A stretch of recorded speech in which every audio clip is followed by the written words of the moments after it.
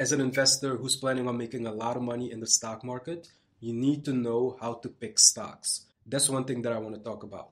I'm also going to talk about the best stock that you need to have in your portfolio. I'm also going to talk about my portfolio, and then I'm going to give you 5 tips on how to get rich by investing. Let's jump right in. Let's talk about how I pick my stocks. Now, I look at specific metrics when I'm deciding to purchase a company or even purchase stocks and shares in a company. And when I look at my portfolio, I have about 23 dividend paying stocks in my portfolio. Now, the metrics that I look at work for both dividend paying stocks and growth stocks. But one thing that I always pay attention to is even though I'm buying individual companies, I make sure that I'm well diversified into different sectors. Because if you buy an index fund or an ETF, you have the benefit of being automatically diversified. But when you buy individual stocks, that's something that you have to remember. With the stocks in my dividend portfolio, I've received 94 dividend payments year to date. That's about 8.5 payments per month.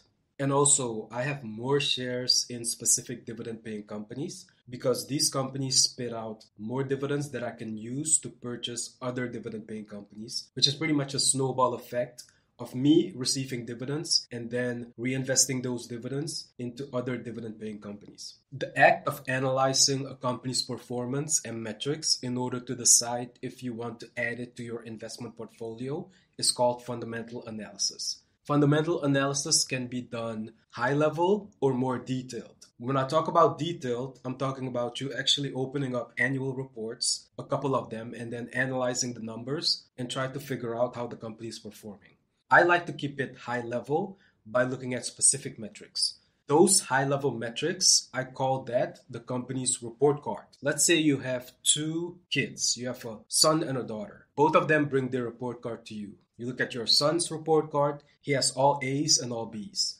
And then you look at your daughter's report card, she has a couple of A's, a couple of D's, and a couple of F's. Now that's quite concerning because if you look at your son's report card for math, history, biology, he has all A's. But then when you look at your daughter's report card, she has an F for biology. She has a D for math. So now you have to do some additional digging to try to figure out why she has these bad grades. That's also how I look at analyzing companies. I use my high-level metrics to quickly analyze a company to see if the company is doing well or not. And then if a company is not doing too well, that's when I dive deeper into the metrics to try to figure out what's actually going on with the company. Is it something that's happening industry-wise, or is it something that's specifically happening to that company? And then the first thing that I look at, even before I look at any of the performance metrics, when it comes to a company that I want to invest in, I try to figure out what the company does. If I know what the company does, I'm able to explain it to somebody. That's already the first step because I don't like to invest in companies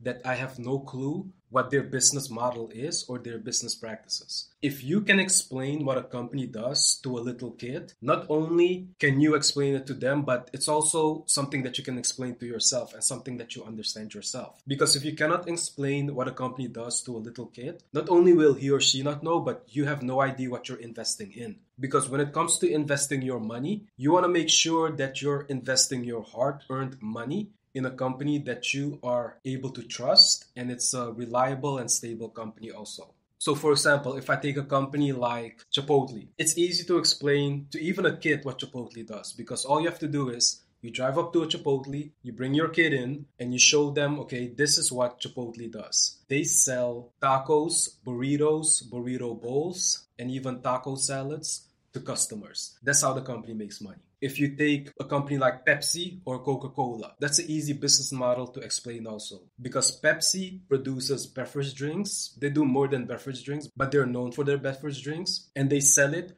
through different distribution channels. So you take your kid to a Walmart, to any local grocery store, and you can show them, okay, this is the Pepsi that we talked about, and this is one of the distribution channels that they sell their products through.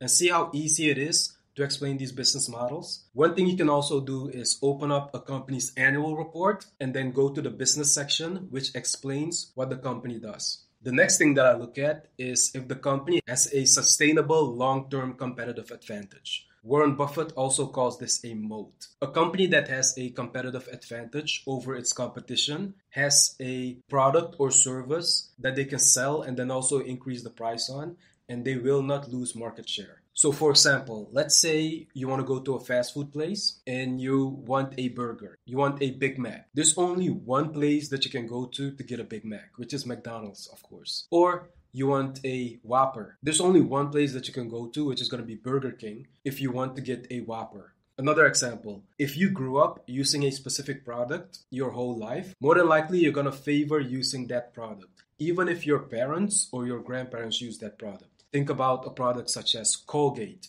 or Clorox. If you grew up with these products, more than likely you will continue using these products because that's the competitive advantage that this product has. Some companies have what I call cash cows. These are products that a company produces and they never have to change the product over the years. So they can sell the exact same product for years and decades without even changing the product. They still have a loyal fan base. If you think about a product like Coca-Cola or Pepsi, the opposite of a competitive advantage is a product that's a commodity. So think about sugar or chicken or cement. Because there's no competitive advantage with these products, usually what companies try to do is lower the price and then get into a price war with the competition. Whenever a company has to lower its price just to stay competitive with the competition, that's not a good business model in order to grow your sales and your income.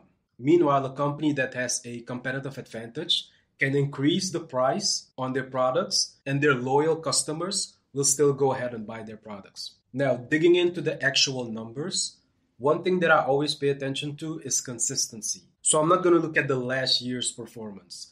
I want to see 5 to 10 years of performance and how the company is trending. So the first thing that I take a look at when I look at the numbers is the total revenue a company generates and the net income. What I'm looking for is a consistent uptrend with the revenue growing 3 to 5% each year. If you look at the graph of a company's total revenue, it's not going to be a straight line up. It's going to go up, it's going to go down. It might dip down a lot more, but the trend should be in an upwards trend. And then when I look at the net income, I'm also making sure that the net income is also increasing just like how the total revenue is increasing. If a company is able to increase its total revenue, but they're not able to increase its net income, that means that the management team is not doing a good job of managing the company and making sure that they're not overspending. If a company's revenue is not able to grow, but you do see a company's net income grow, that means that the company is trying everything to do to cut costs, which is also not a good thing. So like I said, total revenue needs to be an upward trend, and then also net income also needs to be an upward trend.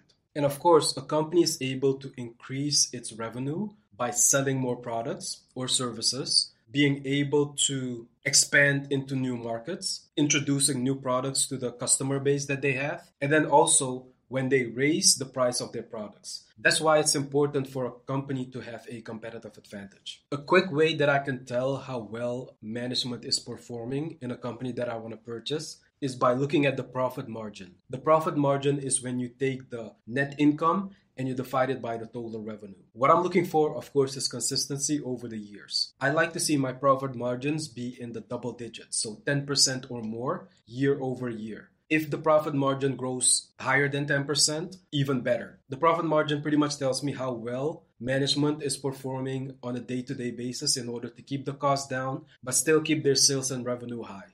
The next metric that I look at is the return on equity metric. Now, the return on equity pretty much shows me how well a company is able to produce income based on its shareholders' equity. So in order to calculate the return on equity, let's look at an example. Let's say you have $20,000 to invest and you invest $10,000 in company A and $10,000 into company B. Now, after about a year, company A is able to generate $1,000 based on the $10,000 of equity that you put into the company. Company B is able to generate $3,000 based on the $10,000 that you invested in the company. The return on equity for company A is 10%.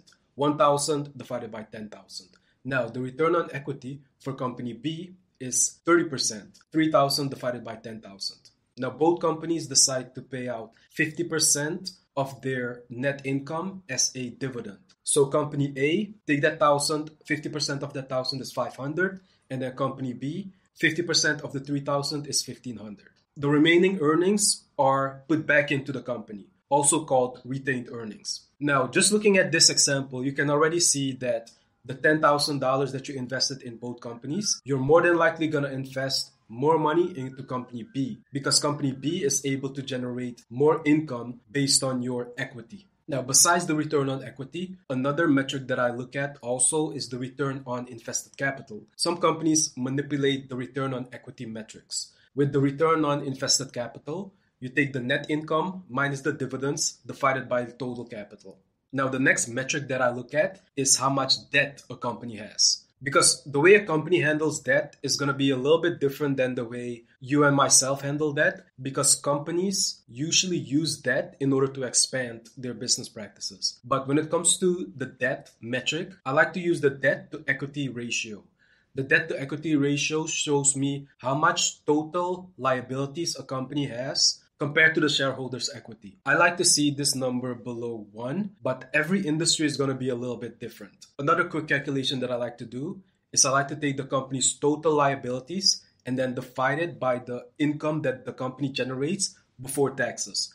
Pretty much what I'm doing here is I'm trying to figure out how fast can a company pay off its total liabilities, its debt, with the income that it generates. What I'm looking for is 5 years or less. So if anything bad would happen with the economy, how fast could this company pay down its debt? Now, the next metric that I look at is if the company is buying back its shares. The reason why this is important is because if a company buys back its shares, it increases your ownership in the company. You don't have to pay taxes on it, and it also increases the earnings. Let's look at an example. Let's say a company only has 10 shares on the market, and you own one of those shares. You own 10% of the company, 1 divided by 10. Let's say the company ended up deciding buying 5 of those shares and retiring them. Now there are only 5 shares left. You still own 1 share in the company, but now your 10% of ownership just increased to 20%. 1 divided by 5, 20%.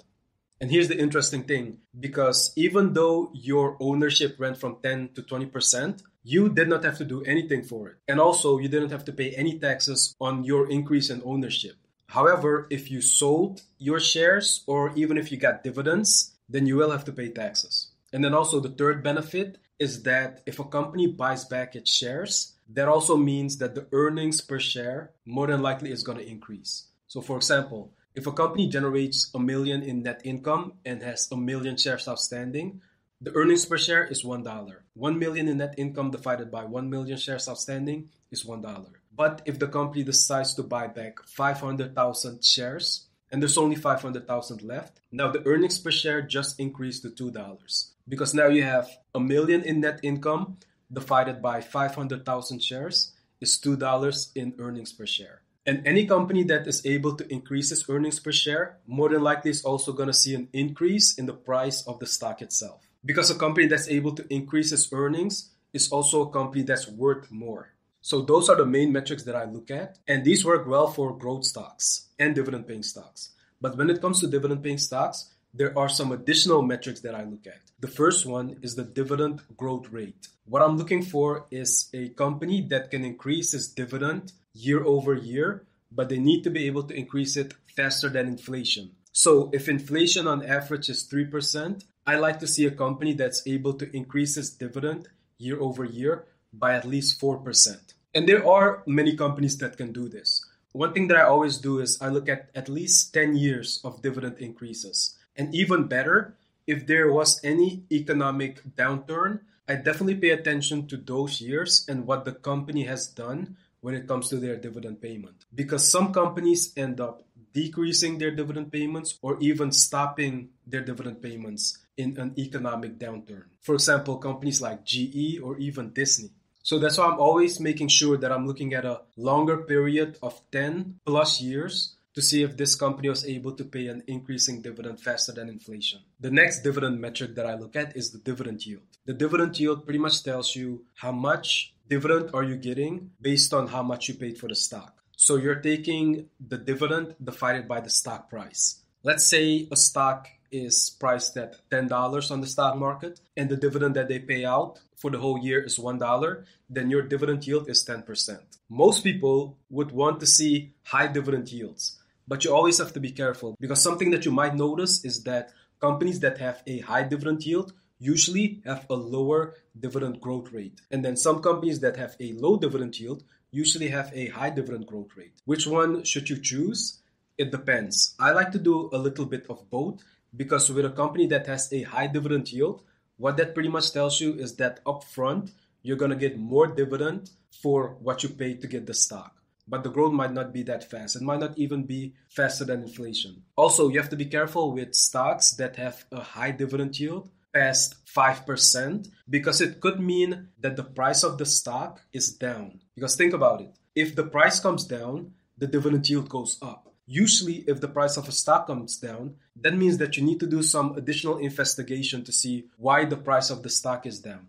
It could be something that happened with the company. It could be industry-wide. It could be an economic change. That's something that you need to further investigate. Another good thing is you can look at the dividend yield historically to decide if this is just a blip in the road or if this is a concern that you need to pay attention to. And then the last dividend metric that I look at is the payout ratio. The payout ratio pretty much tells you how much dividend is a company paying out of the earnings per share, also called the net income. So what I'm usually looking for is a payout ratio of 40% or less. Every industry is going to be a little bit different. So for example, if a company has a 50% payout ratio, so they generated $2 in earnings per share, they would pay out $1 in dividend income. There is a problem with companies that have a consistently high payout ratio because keep in mind, the dividend comes out of the net income. So if a company's payout ratio is too high and there might be an economic downturn and their net income takes a dip,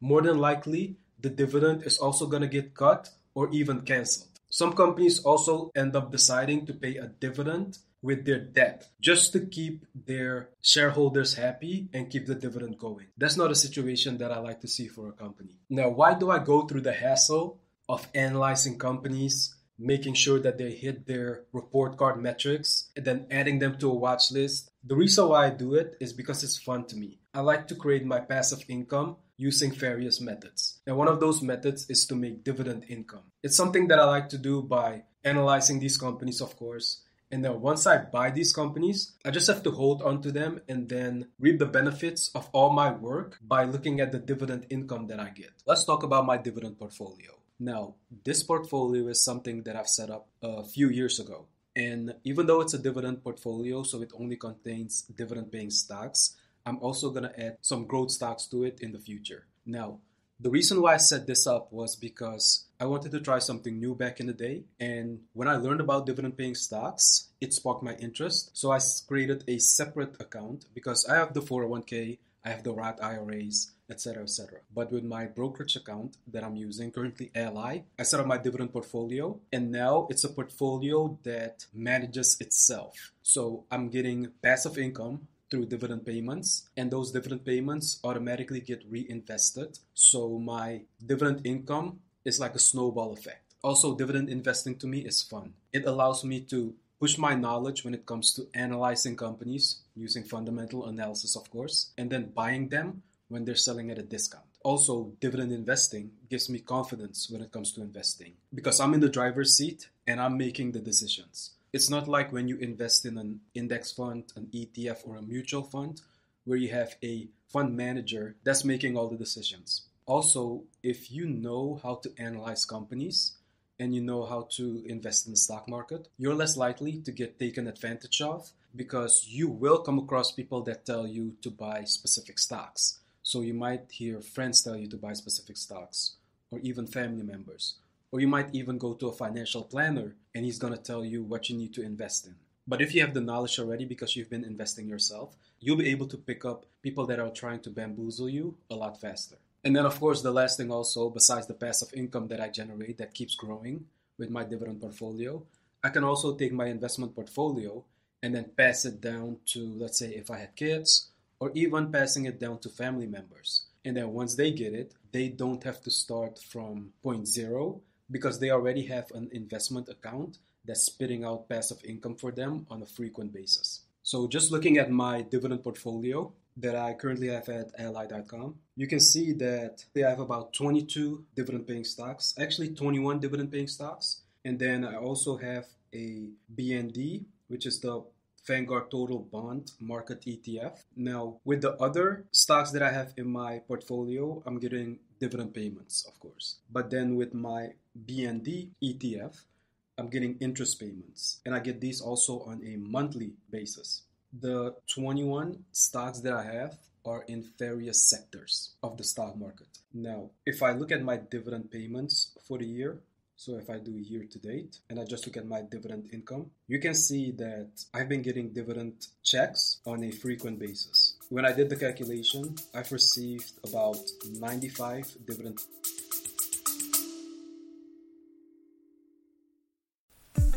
Are you tired of feeling lost in the world of trading and investing? Get informed and inspired with the Talking Trading podcast. I'm Louise Bedford, and I'll help you navigate the markets like a pro. Tune in each week and subscribe now at talkingtrading.com.au or on your favourite podcast app. Or check out the link in the show notes. Talking Trading. This is how traders excel.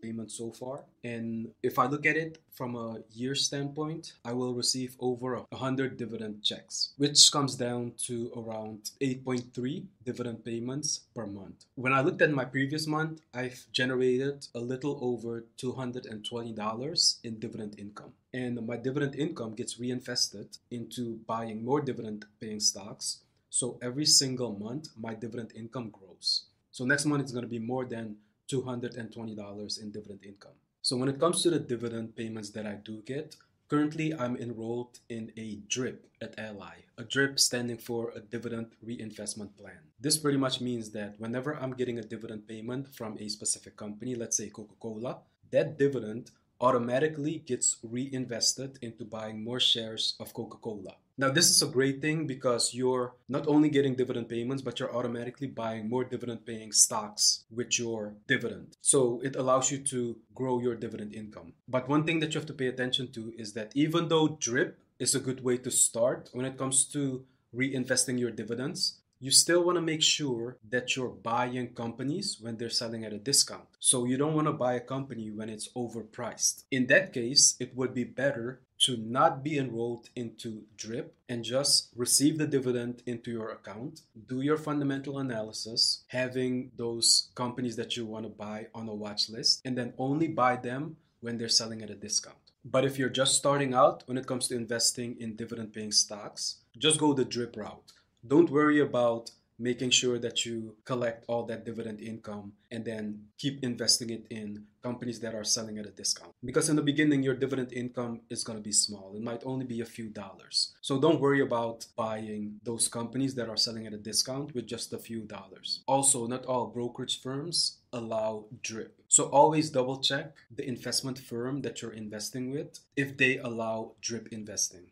So when is it the best time to buy? Because I've already said you only want to buy as a value investor that's investing for dividend paying stocks. You only want to buy when the company is selling at a discount. So the first question is, how can you tell if a company is selling at a discount? If a stock is trading for $1, does that mean that the stock is cheap? On the other hand, if a stock is trading for $1,000, does that mean that the stock is expensive? It's going to be hard to tell if you don't know what the underlying value is of that particular stock. Not because a stock is trading for $1 doesn't mean that it's cheap. You still need to know the underlying value, of course. Think about it like this. Let's say you have $1 in your pocket and a friend comes up to you and he wants to sell you a piece of bubble gum, just one piece, and he tells you, you know what? I'll sell it to you for $1. Now you're going to look at him crazy because a piece of bubblegum is worth less than $1. So you could get a piece of bubblegum for, let's say, 10 cents. So $1, it's way too overpriced. On the flip side, let's say you have $10,000 to spend and you want to buy a new car. And then all of a sudden you see that they are selling new Tesla cars for $10,000. That's a steal of the century because Tesla cars are worth more than $10,000 on the market. So you're actually getting the Tesla car at a discount. That's the way you need to look at investing in dividend paying stocks. You need to know what the value is of the stock before you actually go and add it to your watch list and then purchase it also.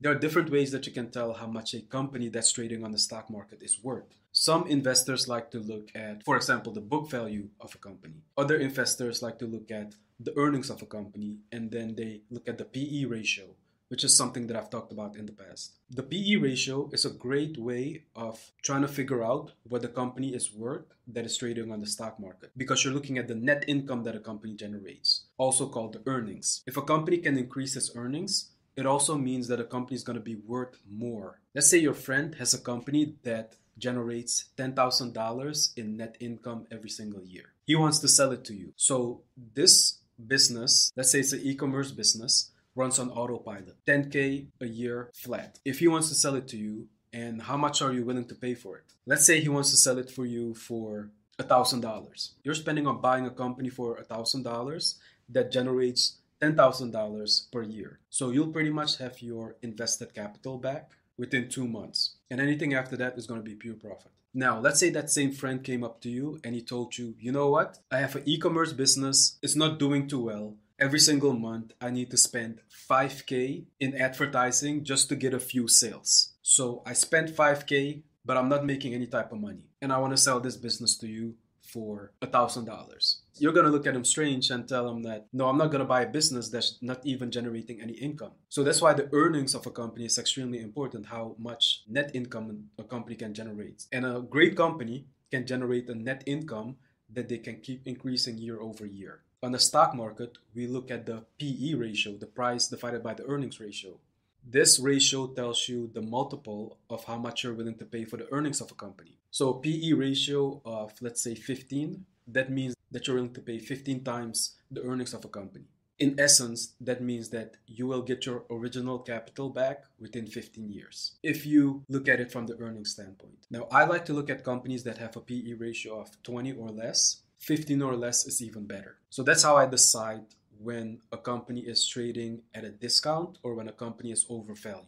Now, when do I sell a dividend-paying company? I sell a dividend-paying company if that company changes or updates its business model into a space that they're not familiar with. For example, if a company produces chocolate chip cookies and then all of a sudden they want to expand the business and they want to jump into the technology sector, that's a big red flag, because this company is used to generating their income from selling chocolate chip cookies, but now they're jumping into a whole new industry. From a financial standpoint, you can already tell that there's going to be a lot of ups and downs, which might affect the dividend that they pay. Another reason why I also sell my dividend paying stocks is when the company cuts the dividend. So anytime something might happen economically, or even if the company is going through some turmoil and it affects their net income, they might slash their dividend that they pay to their shareholders. And then the last reason why I sell my dividend paying stocks is if a company stops paying a dividend. So there are companies that have been paying an increasing dividend year over year, but then all of a sudden there might be an economic crash, an economic downturn, and they just stop paying a dividend. That's a big no-no, because companies pride themselves on paying out dividends to their shareholders. And especially if it's a blue chip company, those companies want to keep their shareholders. And a big way to keep their shareholders is by paying out a frequent dividend. Now, if a company pays out a dividend, but they might not increase their dividend as fast or even faster than inflation, I still hold on to that dividend. So for example, I bought stock in Walmart. And ever since I bought stock in Walmart, they've been pretty much lagging with their dividend growth. But the dividend that I do get, I just take that dividend income and invest it in another dividend paying company. So how do I check on dividend stocks? Because on average, in the US, if you buy a dividend paying company, you get a quarterly dividend payment. So every quarter, that company that you bought is going to pay out a dividend. Some companies might only pay twice a year, others pay monthly, but on average, quarterly. Let's say you have a big list of companies in your portfolio, 30, 40, 50. It's going to be harder to manage and trying to figure out, okay, I'm getting my dividend payments. Are they increasing? Are they staying the same? Are they decreasing? Or did one of the companies actually stop paying a dividend? The way that I do it is I export all my dividend income in, let's say, an Excel spreadsheet, and then I sort it by month and by company, which allows me to see if the dividend payments that I've been getting for a specific company are actually increasing or not. Now, if they are not, like I said, I hold on to them. If they end up getting cut, I sell the company. And then if they stop paying a dividend, I sell that company also. For example, in the past, I had shares in Disney, but then the Disney company stopped paying a dividend. And I saw that by exporting all the dividend income in my Excel spreadsheet and then sorting it and filtering it.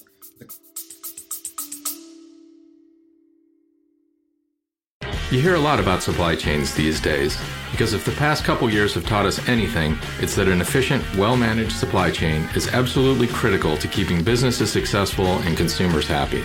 I'm Will Haywood, and I host a podcast called All Business, No Boundaries, where we talk about supply chains, how they work, what happens when they don't, and the innovations that are redefining what's possible in the world of logistics. Join me for insightful interviews with thought leaders and industry experts. We discuss how optimizing supply chains can break down the barriers that are holding businesses back. That's All Business, No Boundaries by DHL Supply Chain. Listen and subscribe wherever you get your podcasts. Correct way.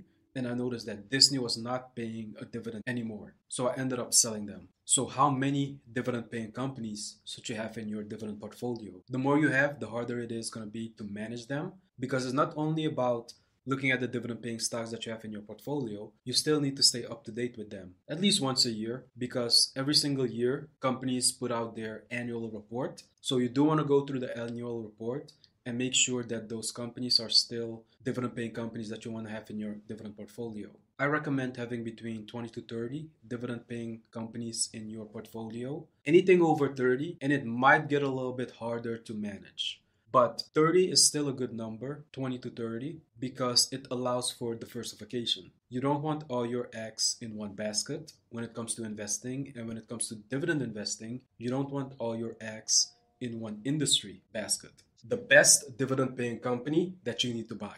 As a value investor, I'm always careful with recommending a specific stock or company that you need to buy shares in. Because if you think about it, a company might perform well today, but that doesn't mean that the company will perform well in the future. However, with the stock that I'm going to talk about today, this is a monthly dividend paying stock. They even have a cool goal. Their goal is to deliver dependable monthly dividends that increase over time. That's exactly what I want as a value investor from a dividend paying company. I would add one more thing to their goal. They need to be able to deliver monthly dividends that increase over time, but that increase needs to be faster than inflation. Luckily for you and me, this company is able to increase their dividends faster than inflation year over year, or they're able to keep up and keep pace with inflation. So I'm going to go ahead and reveal the company, and then we'll go into the specifics. The company that I'm talking about is Realty Income. This company can also be found on the stock market under the ticker symbol O. Realty Income is a company that buys commercial properties and then leases it to big name tenants. Tenants such as Walmart, CVS, Walgreens, Taco Bell.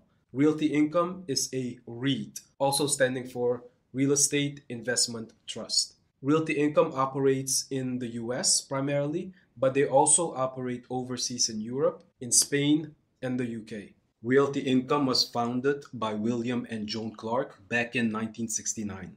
And then the company went public in 1994. Now, the interesting thing about Realty Income is their business model. Because from the start, Joan and William wanted to create a business that provided stable and dependable income for their shareholders. And they've been able to achieve this because Realty Income has been on the stock market since 1994. And then even if you look at these tenants that they lease to, these are highly dependable tenants because even in an economic downturn, tenants such as the dollar stores, even the Walmarts, they're still able to pay their lease. And Realty Income makes sure to create lease contracts for at least 10 years. Sometimes more, sometimes less, but 10 years is what they shoot for. And even if you're overseas and you go to a grocery store like Carrefour, more than likely, Realty Income owns the property and is leasing it to Carrefour. And that's what I like so much about Realty Income, because the dependable monthly dividends directly come from the dependable tenants. If you think about a grocery store, you still have to go and get your essentials, even in an economic downturn. You still have to go to the grocery store and get your groceries. So some of these grocery stores have a lease contract with Realty Income. That's where your monthly dividends are coming from. And a big benefit of Realty Income is passive income. So the monthly dividend that they pay out, you can start using that as passive income. Most companies in the US pay a quarterly dividend, but with Realty Income being a monthly dividend paying company, you can start using that as your passive income. There are friends that I talk to, and particularly one friend that works in the IT field. He wants to get into making more passive income. So he's making earned income in the IT field and he's making a good salary. He wants to transition slowly into making some passive income also. And we've looked at and talked about different ways of making passive income with book publishing, creating his own YouTube channel, etc., etc. But I keep telling him that investing in dividend-paying companies, that's the easiest way to start building your passive income. And with Realty Income paying a monthly dividend, that's a great way to start your passive income journey. And then even if you look at the dividend payments from Realty Income, they've been able to increase their dividends 114 times. They've been paying a dividend since 1994. And when I checked, I haven't seen a dividend decrease since 1999. So that's over 20 years of dividend payments. Consistency, dependability, that's the type of company that I like because you invest in the company once and you reap the benefits. And of course, it allows you to sleep well at night because even if overall the stock market isn't performing well, you can still hold on to your Realty Income shares and still get that dividend. Because most companies in the US pay a quarterly dividend. So every 3 months, you see a dividend payment being deposited in your account. And then if you look at companies overseas, it's not that consistent depending on the company when they pay out a dividend. Also, they might not even grow their dividends faster than inflation. That's why with the monthly dividend paying company, you're in good hands. And then also for my portfolio, I use Realty Income as my foundation because I'm getting that monthly passive income. And then any additional dividend stocks that I buy are sitting on top of my foundation as an addition. So what it will look like is that whenever Realty Income increases their dividends, it increases my overall foundation and then the other dividend payments sit on top. If you look at your dividend payments month by month, you'll see it's up and down because different companies pay their dividends at different times. But with Realty Income being the stable monthly dividend paying company, that's why I use them as my foundation. And I've been invested in Realty Income for a couple of years now. So I've been getting my monthly dividends for a few years now, on time every single month, around the middle of the month. And I've been adding and buying some additional shares. And then when I get my dividend, I either reinvest it into buying more shares in Realty Income, or I take that dividend and I invest in other dividend-paying companies. Which is why I said that Realty Income is a good company to look at when it comes to investing for dividends, because the dividends that you do make and the dividends that you do get on a monthly basis from Realty Income, you can just take those dividends and reinvest it in different companies. So you'll be able to slowly get rich and slowly build your wealth. Another thing that I like about Realty Income is their corporate responsibility.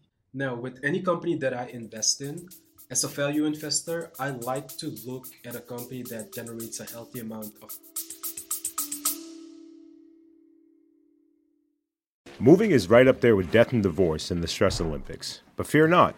Turn that box of woes into a crate of woes with moving tips in the Life Beyond Boxes podcast with Premium Q Moving. Dive into the world of hassle-free moves, learn tips and tricks to save on cash and your sanity. Say goodbye to those moving meltdowns and hello to the smooth sailings. Or should we say smooth movings? Tune into Life Beyond Boxes with Premium Q Moving on lifebeyondboxes.com or find us on your favorite podcast platform. And with us, unpack the secrets to a stress-free move. Net income that they can grow year over year. Because if they can do that, more than likely, they're also going to be able to increase the dividends that they pay out to shareholders year over year. I also like to look at a company's business model and like to see what type of business this company is engaged in. Because there might be some business models that you don't agree with. There might be specific companies that you don't like to invest in or specific industries. So for example, let's say you're against CBD or you're against for-profit prison systems, or you're against companies that produce weapons. Luckily for us, Realty Income has a safe and stable business model. And then also the Realty Income management team has been doing a great job of managing the business, but then also growing the company by expanding overseas, like I mentioned, in Spain and then even in the UK. I'm pretty sure that they're also looking at other countries to expand into, because currently they have close to 12,000 commercial properties that they own. Since they've been in the business since 1969, they've been able to develop a plan and a system that's pretty much just plug and play. So they know what to look for, they know how to analyze specific properties, specific locations, and all they have to do is plug their system in a specific location, and we're going to benefit from it because we're going to receive that dividend. If you're looking to buy shares in Realty Income or any other dividend-paying company, make sure that you're buying them when it makes financial sense. You don't want to buy a stock when it's too expensive. One trick that I use is the PE ratio, the price divided by the earnings ratio, in order to tell if a stock is selling at a discount or selling too expensive. Usually what I'm looking for is a stock with a PE ratio below 15. However, with a real estate investment trust, a REIT, such as Realty Income, you cannot use the PE ratio. What you need to do is you need to take the E, which is the earnings, and substitute that with the FFO, the funds from operations. The funds from operations measures the performance of your real estate investment trust. What you need to do is you take the P divided by the AFFO, which is the adjusted funds from operations. And that's going to tell you if your company is selling at a discount or not. So I'm looking at the AFFO from the annual report that Realty Income gave. And in 2021, it was at $3.59. Currently, the stock is trading at around $64. Now, 64 divided by 359 is 17.8. So I like to see that below 15, but 17 to 18, that's a good ratio also. And Realty Income has been the game changer in my dividend portfolio. It provides stability, it's consistent. Even in an economic downturn, I'm still getting my dividend payments. Meanwhile, other companies cut or even stop paying a dividend. And then also is the one that I use to start making passive income. The one that I can reliably tell my friends to start investing in. That's why Realty Income is the number one dividend paying stock that you need to have in your investment portfolio. Now, if you've already invested in index funds, mutual funds, and ETFs, which gives you that immediate diversification, but you still want to invest in individual companies, then Realty Income is the first one that you need to pay attention to, have on your watch list, and start investing in. Investing in your 20s versus investing in your 50s. Why would you even think about investing when you're young? Because you still have your whole life ahead of you. You're not thinking about investing. You're not thinking about retirement. You just want to live your life and have fun. You might want to buy the latest video games or even the newest sneakers. And you might also be scared to start investing because you don't know where to start. The investing world is big and confusing, and you might need some help. However, when you start thinking about retirement, the younger you are when it comes to planning your retirement, the easier it's going to be to actually hit your retirement goal. For example, when I was in my early 20s, I worked at a retail store. And this is one of my first jobs that I had.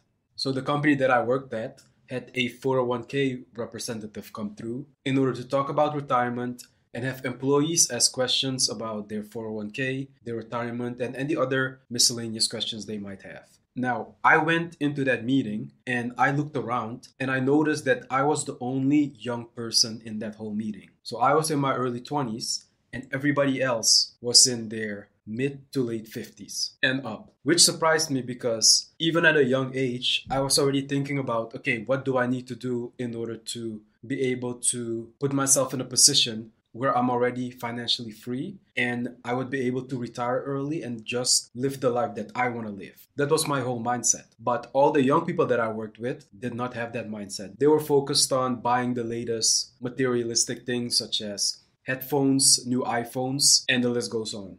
So if you're already thinking about retirement at a young age, you're way ahead of your peers. Now, the people that were in their 50s in the meeting, they felt defeated because they felt that it was too late for them to start investing for retirement. But even at that age, you can still catch up. It's going to take more effort, but you can still work on your retirement. Everyone's investing journey is going to be different. But on average, if you're younger, when you start to invest, you'll be able to take more risk. You'll be able to invest in equities or even securities, such as stocks that have historically been able to provide a better rate of return than, for example, fixed income assets like bonds. When you're young, you can invest 80, maybe even 90% in stocks. But the older you get, and when you start hitting your 50s, you want to make that pivot and that switch and start to invest in more fixed income assets, such as bonds, annuities, maybe even dividend-paying stocks.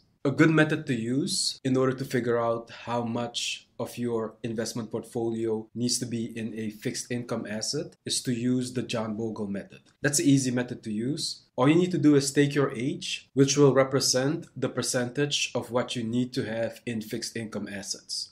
So if you're 25, you only need to have 25% in fixed income assets, and then 75% can be in high risk, high reward stocks. Of course, you can play around with this number. Maybe you want to have less than 25% in a fixed income asset. You might only want to have 20%. That's perfectly fine, but just use the John Bogle method to figure out on average how much you need to have invested percentage-wise in fixed income assets. And even when you're older, above 50 or 60, you still need to have a portion of your investment portfolio in stocks because you still want that rate of return that stocks can give you compared to fixed income assets. The biggest benefit that you have when you start investing at a young age is that you have a long timeline in order to build and grow your wealth. Because if you start investing at a young age, your capital, your money, can compound for you. So the money that you invest, even if you start out by investing a small amount of money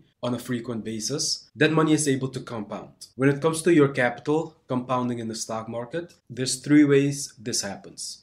It happens with capital gains, interest, and dividends. With capital gains, any money that you've invested in the stock market has the potential to gain in value, which is also called a unrealized capital gain. Now the second one, interest. So if you invest in a fixed income asset, such as a bond, you'll get interest payments on a frequent basis. And then the last one, dividend payments. So dividends that you do get from dividend-paying companies, those are going to be reinvested in order to buy more shares of stock. So those 3 methods of compounding your money in the stock market, that's what's going to make it able for you to invest a little bit of money, and your money just compounds and allows you to build wealth.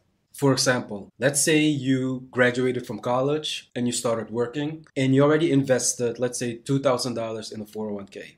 And the company that you work at also gives you an employer match. You have $2,000 invested at the age of 24, and then every single month you invest $1,000, which is doable with an employer match. When you hit the age of 50, you'll be a millionaire if you can get a rate of return of around 8%. Now, if you're at the age of 40 and you still want to be a millionaire by age 50, if you take the same metrics by looking at a rate of return of 8% and you have $2,000 invested in your 401k, you will have to invest close to $5,500 a month just to be a millionaire by age 50. Starting at 24 allows you to invest less because, like I said, your money compounds. But if you start investing at a later age, you're going to have to catch up. Of course, in your situation, you might not start to invest at the age of 24. And you might not even have close to $1,000 to invest every single month. Everybody's situation is going to be different. But one thing that is important is that you have an investing goal. Because when you start investing, you don't just want to invest just for the sake of investing. You do need to have a goal. Are you investing for retirement? Are you investing for a house? Are you investing just so you can buy a new car? Depending on what your goal is, that's also going to determine where you need to park your money. Investing in the stock market is a long-term investment, so 10 plus years. That's how you need to look at it. But let's say you just want to save up some money for a car or even for a down payment on a house. There are other vehicles out there that you can use. For example, it might just be better to park your money that you are saving to buy a car. It might be better to put that in a savings account or a money market account or a certificate of deposit. But when it comes to investing, try to stay away from the mindset of thinking that it should happen fast, because investing is a slow process. Yes, you will hear stories of people becoming millionaires at an early age by just investing, but more than likely, they started at a young age and they were consistent with investing a big portion of their salary. It is doable to become a 401k millionaire. You just have to run the numbers in order to figure out how much you need to invest in order to become a 401k millionaire. The stock market is not predictable, of course, but you can look at historical data and, for example, look at the rate of return over the years to figure out and plot how much you need to invest and how long it will take for you to become a millionaire when it comes to investing in the stock market. Another thing that's interesting about investing when you're young or even old is your free time and your investing knowledge. If you're younger, more than likely you don't have the knowledge when it comes to investing in different types of securities. This knowledge comes with time, of course. Time, experience, making mistakes. It's all gonna happen. It's something that you need to take in stride and something that you need to learn from. Look at your failures, not as mistakes, but as a learning process. If you're younger, you might have some free time to try, for example, day trading or even options trading. But when you're older, you might not want to participate in high risks, high reward ways of trying to make money in the stock market. And especially when you're older and you're close to retirement age or you're already retired, you don't want to stress over your capital or your money and the value of it going up and down. You want a steady stream of income that you can rely on. So fixed income assets, like I said, will play a major role.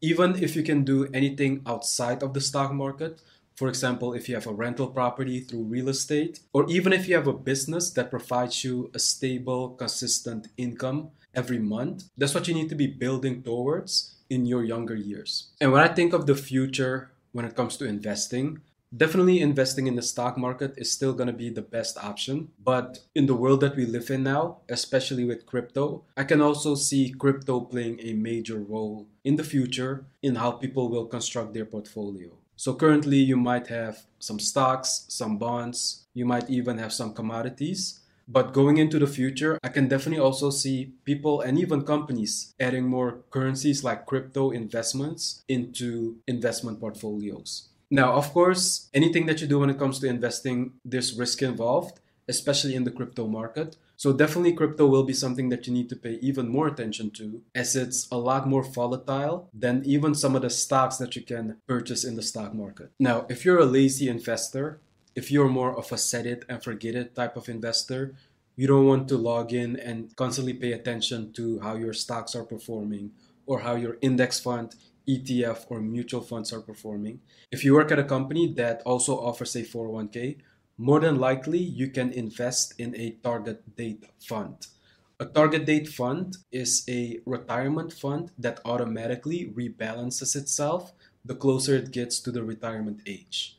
So every target date fund has a retirement age. So if it's XYZ target date fund, 2065, that means that 2065 would be your retirement age. So when you start investing in this fund now, it's going to be a lot more aggressive with investing in high risk stocks, for example. But this portfolio is automatically rebalanced every single year. And then of course, the closer it gets to 2065, it's going to go from a more aggressive portfolio to a more conservative portfolio. Now, some target date funds, once they hit that retirement age, they either stop rebalancing, but there are some target date funds that still rebalance after that retirement age. Make sure to double check the target date fund that you're investing in, if it's one that does rebalance after the retirement age or if it doesn't. And of course, for this privilege of laziness, because you just invest in it and you don't have to touch it because everything is being done for you, for this privilege, you can expect a higher expense ratio because there is a fund manager that actively rebalances the target date fund, which you will be paying for. Also, if you want to invest in a target date fund, make sure that that's 100% of your investment portfolio. Because if you're going to be introducing other securities besides that target date fund, you're going to mess with your asset allocation. Your asset allocation pretty much telling you how much money or the percentage of money is allocated to a specific investment, whether it might be stocks, bonds, crypto, commodities, art. So how soon should you start investing? Of course, there's no right or wrong age when it comes to investing, but the sooner the better. Because like I mentioned earlier, if you start investing at a young age, You have all that time ahead of you for your money to compound and build you wealth. Also, you don't want to put off investing because before you know it, months will go by, years, even potentially decades. And you'll be wondering, where did all that time go? Especially if you start making money and you don't invest, you look back throughout the years and you're going to try to figure out, wait a minute, I've made all this money. What did I actually spend it on? When you start investing at a young age, a good way to look at it is that you will be able to make time work in your favor. Because the older we get, the faster time seems to be going. But if you start investing at a young age, you can actually have that time work in your favor. Now, on the flip side of that coin, you might be saying to yourself, I'm way too old to start investing.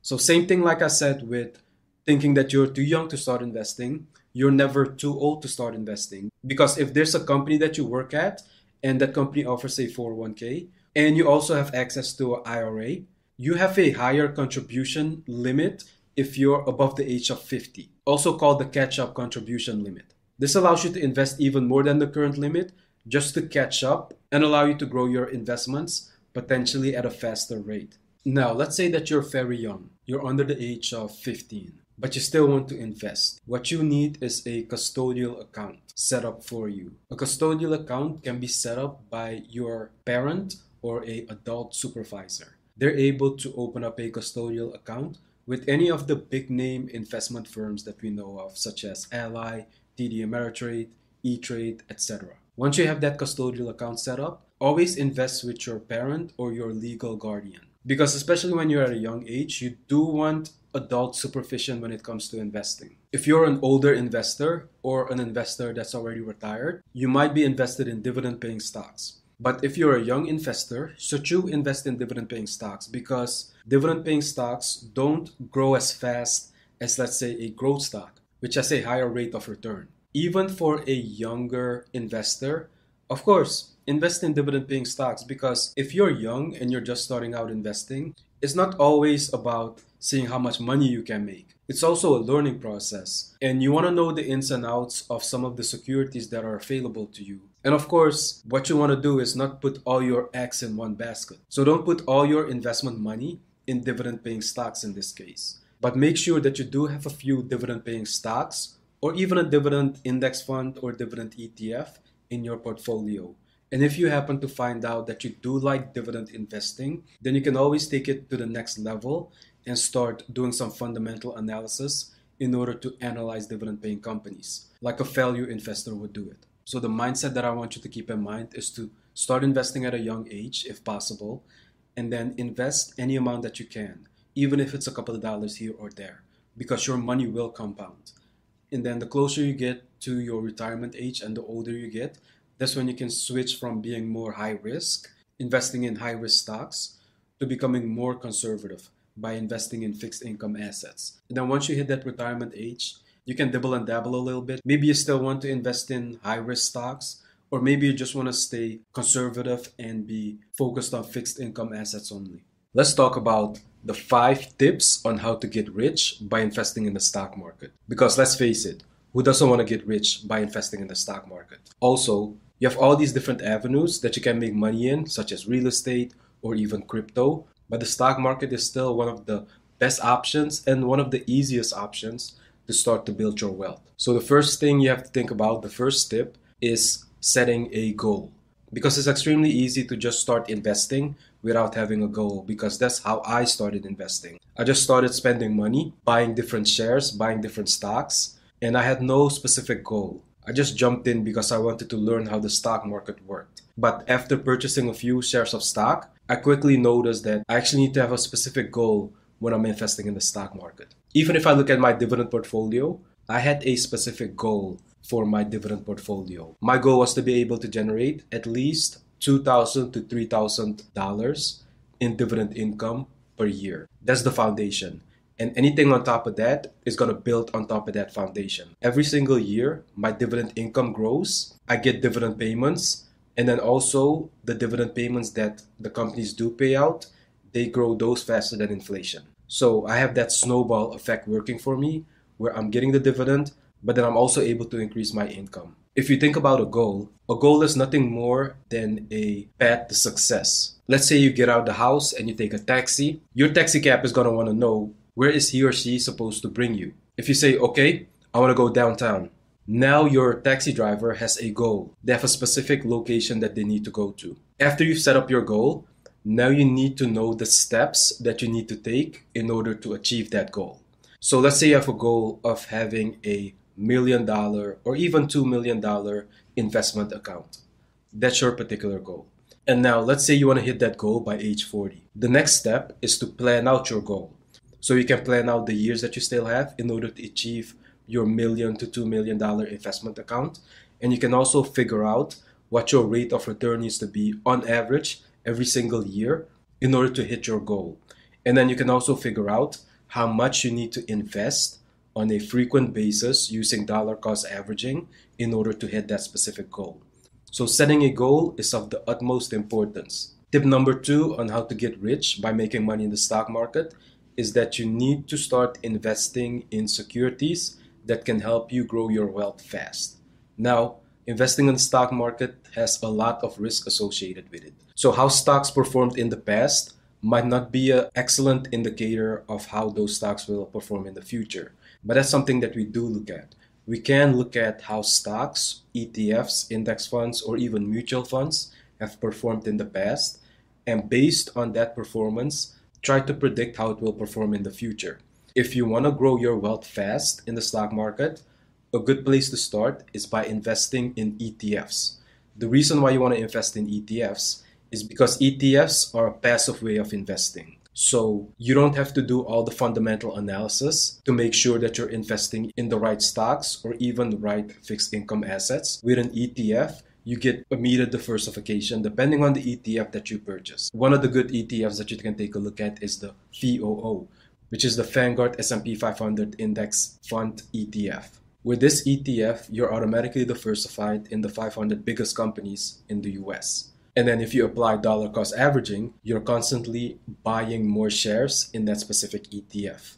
Just focusing on buying shares in this ETF. For example, of course, you have other ETFs that also perform well, but particularly looking at the VOO, you can worry about making more money that you can invest in that ETF. So you don't have to worry about analyzing the individual stocks. All you have to do in the outside world is focusing on making more money that you can then invest in different ETFs that are able to grow your wealth fast and make you rich. And of course, tip number 3, make sure that you're investing in tax-efficient accounts.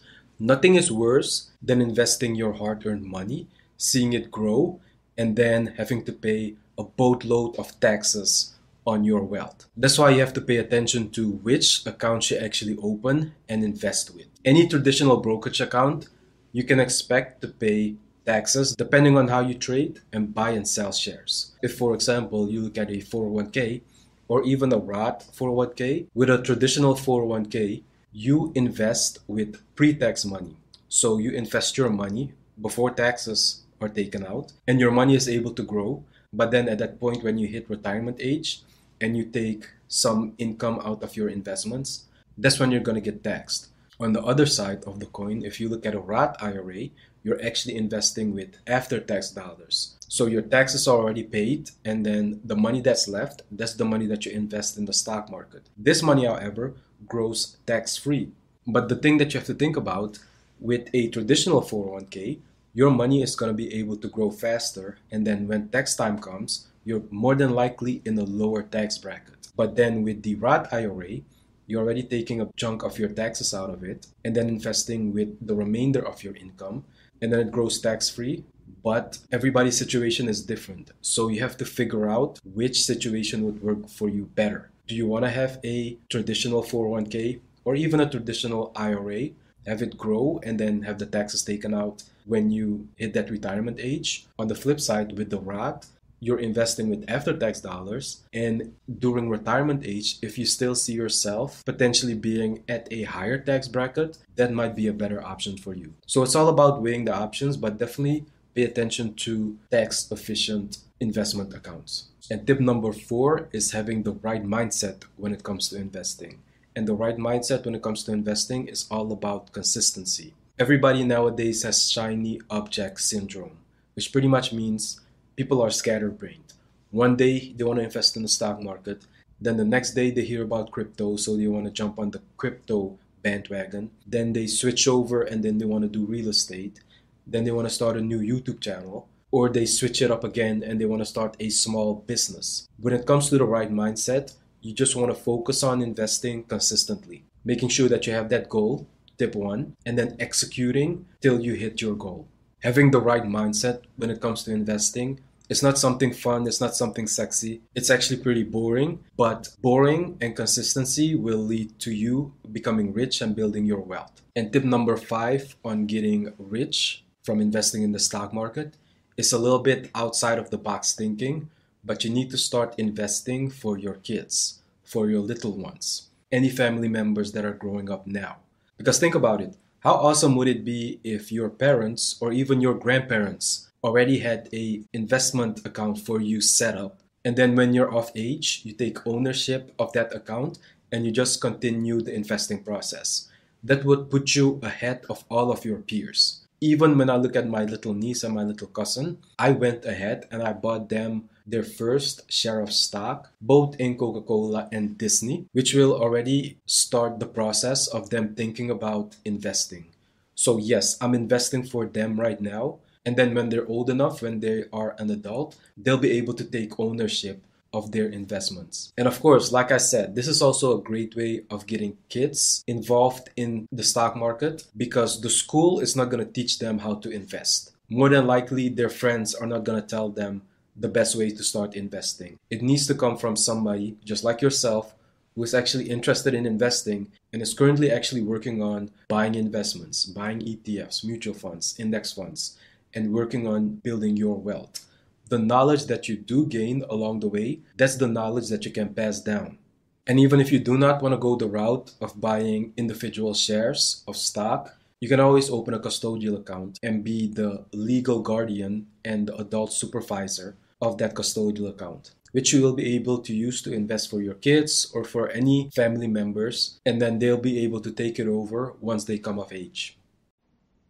Now, if you enjoy my content on stock market investing, then be sure to follow my podcast and check out my show notes below for exclusive premium content that will take your investing to the next level. In the show notes, I also link to my books, my Instagram so you can follow me, and my YouTube channel. I'll catch you in the next episode.